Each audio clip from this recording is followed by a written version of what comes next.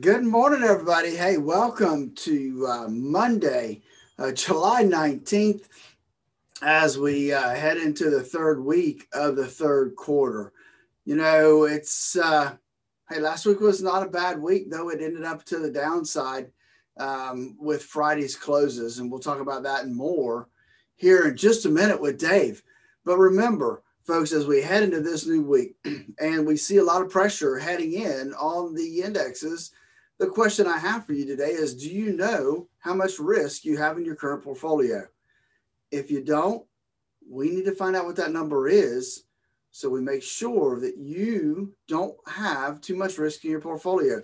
Give us a call at 863-382-0037 to walk through our financial x-ray. Hey, that's that. Dave's back in the saddle, so we're looking forward to our conversation with him today. And that's coming up next. It's 8:39, 105.7 Light FM. And because it is 8:39, that means it's time to check in on your money and see how Wall Street is treating your retirement accounts. They kind of kicked it where it hurt on Friday. We did not have a good day after what looked like it was going to be a pretty good opening.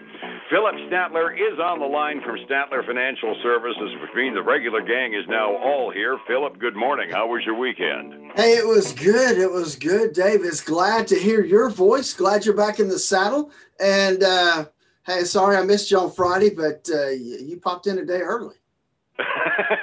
Didn't really mean to, but, I figured Scotty'd endured 3 weeks of doing my job and his, and I figured I'd probably give him one day at least down to semi-normal, so I showed up kind of half unexpectedly on Friday. Well, let's back up to speaking of Friday. When I did the thing on Friday morning, it looked pretty good. We had a surprisingly good retail sales report. Futures were turning up, and we actually opened up on the day. But that was about the last green ink we saw because we fell like a rock all day long. Dow was down by 300 points on Friday, and that's actually that actually is an understatement how bad the day was because it opened 100 points up, so we actually dropped 400 points during the day. Similar falls on the Standard & Poor's and the NASDAQ, and we can pretty much write most of that off to concerns about an old friend, and we could almost replay a conversation we had about a year ago, right? You're right, Dave. It does seem to be that, the Delta variant seems to be up there in the news cycle and some big concerns. One of the things I saw in the newspaper, I think it was that, hey, Florida accounts for 20% of the new cases. And Dave, that's a big number. It really is. I saw a higher number than 20. I saw it closer to 25, but still, our resistance to the vaccine has not been serving us well so far. And yeah, it's the younger folks that are getting it. Yeah, I've read all the stuff that they don't get as serious a case, but we're spreading all of a sudden like a wildfire again. And it was enough to scare California into shutting down Los Angeles again. Yeah, that just upsets me to no end because I'm going there in September. I want them to get their act together out there. I got a few spare masks I can loan you while you're out there. Hey, Dave, talking about the Friday's numbers, let's just add a little bit of more rhetoric to what's happening there. After having 5 or 6 weeks of up markets in the indexes, we actually had a negative week last week in all the indexes. The S&P 500 was down about 1% last week. NASDAQ was down getting close to 2% last week. And the Dow was down about 0.5% for the week. So, I wish I could say we had better news this morning, but it doesn't look that way. No, it doesn't. It looks like we might be heading toward one of those 5% mini corrections the way things are going now. I was watching it during the 3 weeks I was out of town without getting into the nitty-gritty, just kind of checking every day, and I kept seeing intraday records, closing records. I mean, there wasn't a monster move that I noticed, across the entire period, but we were just continuing to inch up. There was optimism reigning supreme, and then as soon as we got the Delta variance figures where all 50 states are showing a growth in the virus, like I said, over 20% of the new cases coming out of Florida and Los Angeles putting on their mandatory masks again, boy, all of a sudden profit-taking started getting its pedal pushed to the metal with that and panic selling, and we're kind of into a down period right now, aren't we? We really are. And let's face it, we've not seen a correction in all three indexes in a little while now. So it could happen. You know, we've got a lot of key things really calculating into that, right? We've got the Delta variant right now that's problematic here in the United States. They've got the flooding and issues like that in Europe that seem to be, you know, that's not helping them at all. And so, and I think if I'm not mistaken, I think I saw Great Britain was having an increase in cases also. Yeah, they were also showing an uptick, and it's worth noting the European flooding just on the grounds that they are one of our major trading partners in the European Union, and you know half of Germany gets shut down for being underwater. That's not good. That's not good news for our stocks either. No, it's really not. As I said, all those things are really, I think, factoring into what we're seeing in the futures this morning. Absolutely. What the thing that I mentioned before we went on the air, the only thing that I've got that's worthy of smiling about is you and I have been talking about all the meme stocks and everything about the guys that get on Reddit and mess with the big investors' minds by beating the short sell orders and making a whole bunch of fat cats lose money. Well, the company they use to do all those trading is Robinhood. Guess who's going to go public next? Hey, it's that time. They've been talking about it for a while now. And so we're getting really close to D-Day, which is going to be a week from Friday. So, I guess that's going to be the last Friday of July, won't it? That Robinhood is going to go public. They're an IPO coming out. They expect, or at least they're evaluating themselves at about a $35 billion company. They're hoping to sell their stocks at somewhere between $38 and $42 a share. And raised about $2.3 billion. So that's a pretty big number. We'll see how that all plays out because I'm not real sure what the financials really look like in that, how they're working. Interesting, though, you told me something I didn't realize, that the Reddit guys that drive these stocks so crazy, men that may very well drive Robinhood crazy, they were actually kind of smart. The Reddit guys and the people that have accounts on Robinhood are getting some, well, insiders the wrong word because that's a loaded word in the financial markets, but they're getting early access to some of these IPO shares, I gather. They are. The understanding is that they are going to they've carved out a certain percentage of the shares are going to sell are going to go to their current account holders. I mean, they're going to have to pay for them and they're going to offer them up to them at the whatever the price is that they've determined. But I know I've got a couple friends and family members I know that are looking at partaking of that IPO. I was thinking it was just the ultimate PR move, given what the Reddit gang can do to the price of a stock. If they're all invested in the stock, they're going to be a little bit more optimistic about it, and you don't even need to worry about PR as badly then, do you? Well, yeah, that's true. That's true. But you have to remember that they only are going to own, it's a small percentage that they're going to have access to. I want to think 10%, but I could be wrong there too. It's just an interesting concept. Yep. I got kind of a bang out of.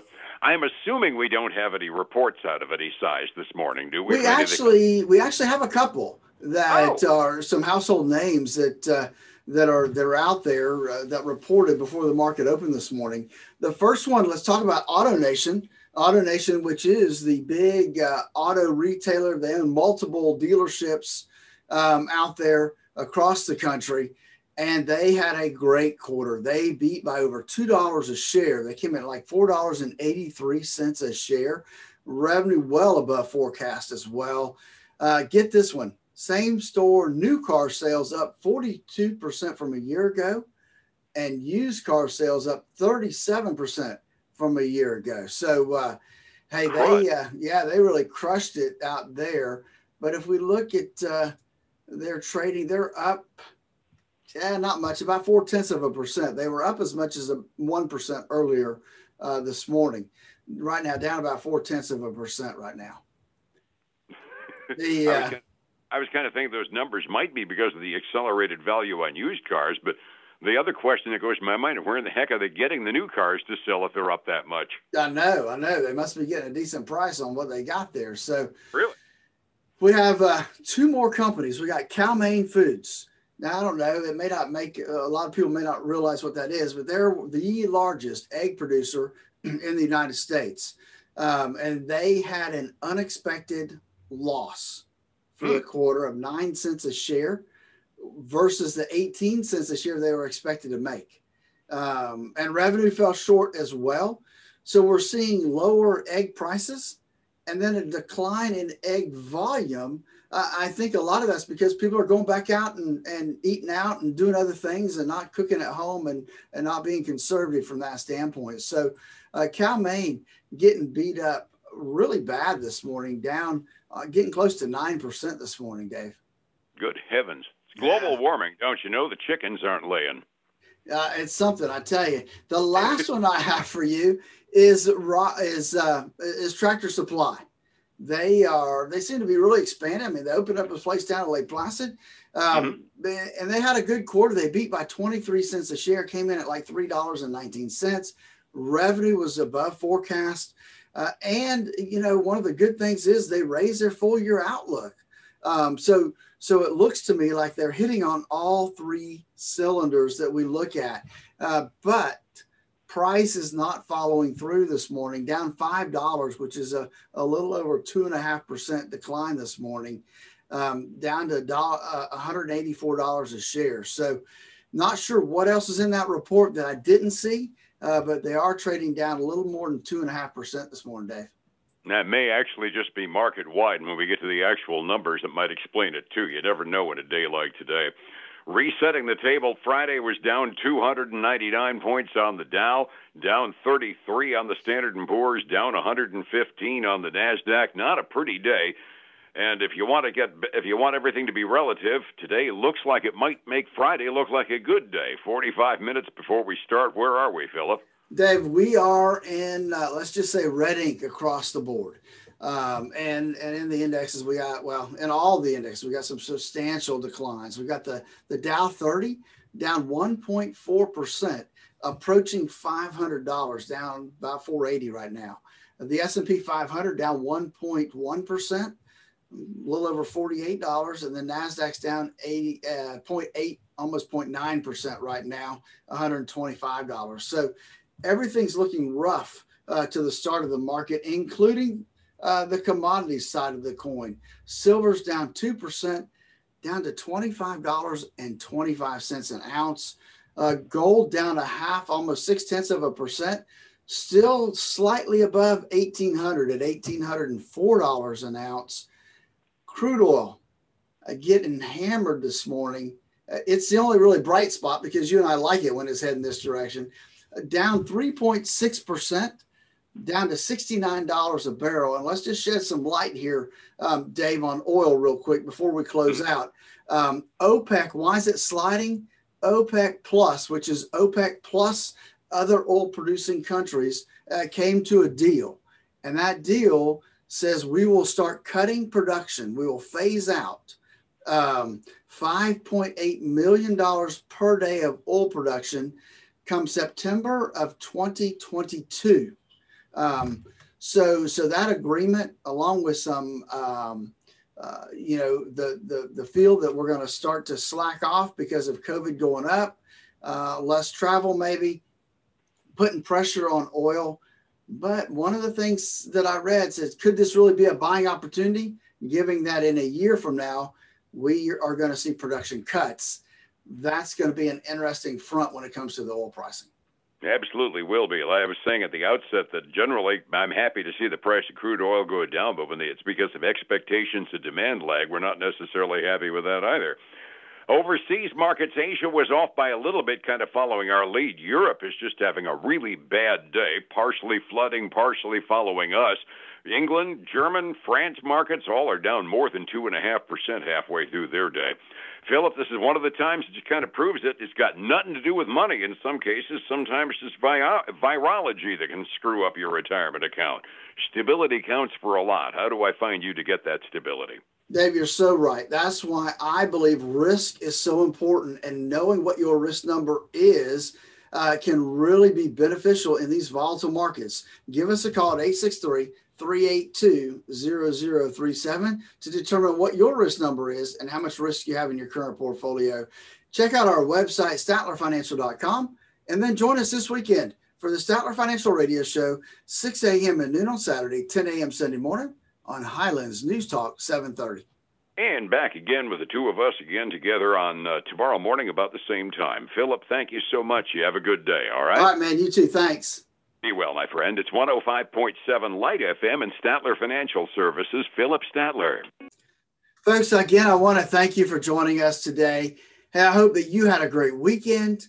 Remember, risk is important, and knowing how much risk you have in your portfolio matters. Give us a call and let us help walk you through that process to determine what that risk looks like for you. 863-382-0037. Hey, until tomorrow, make it a great day.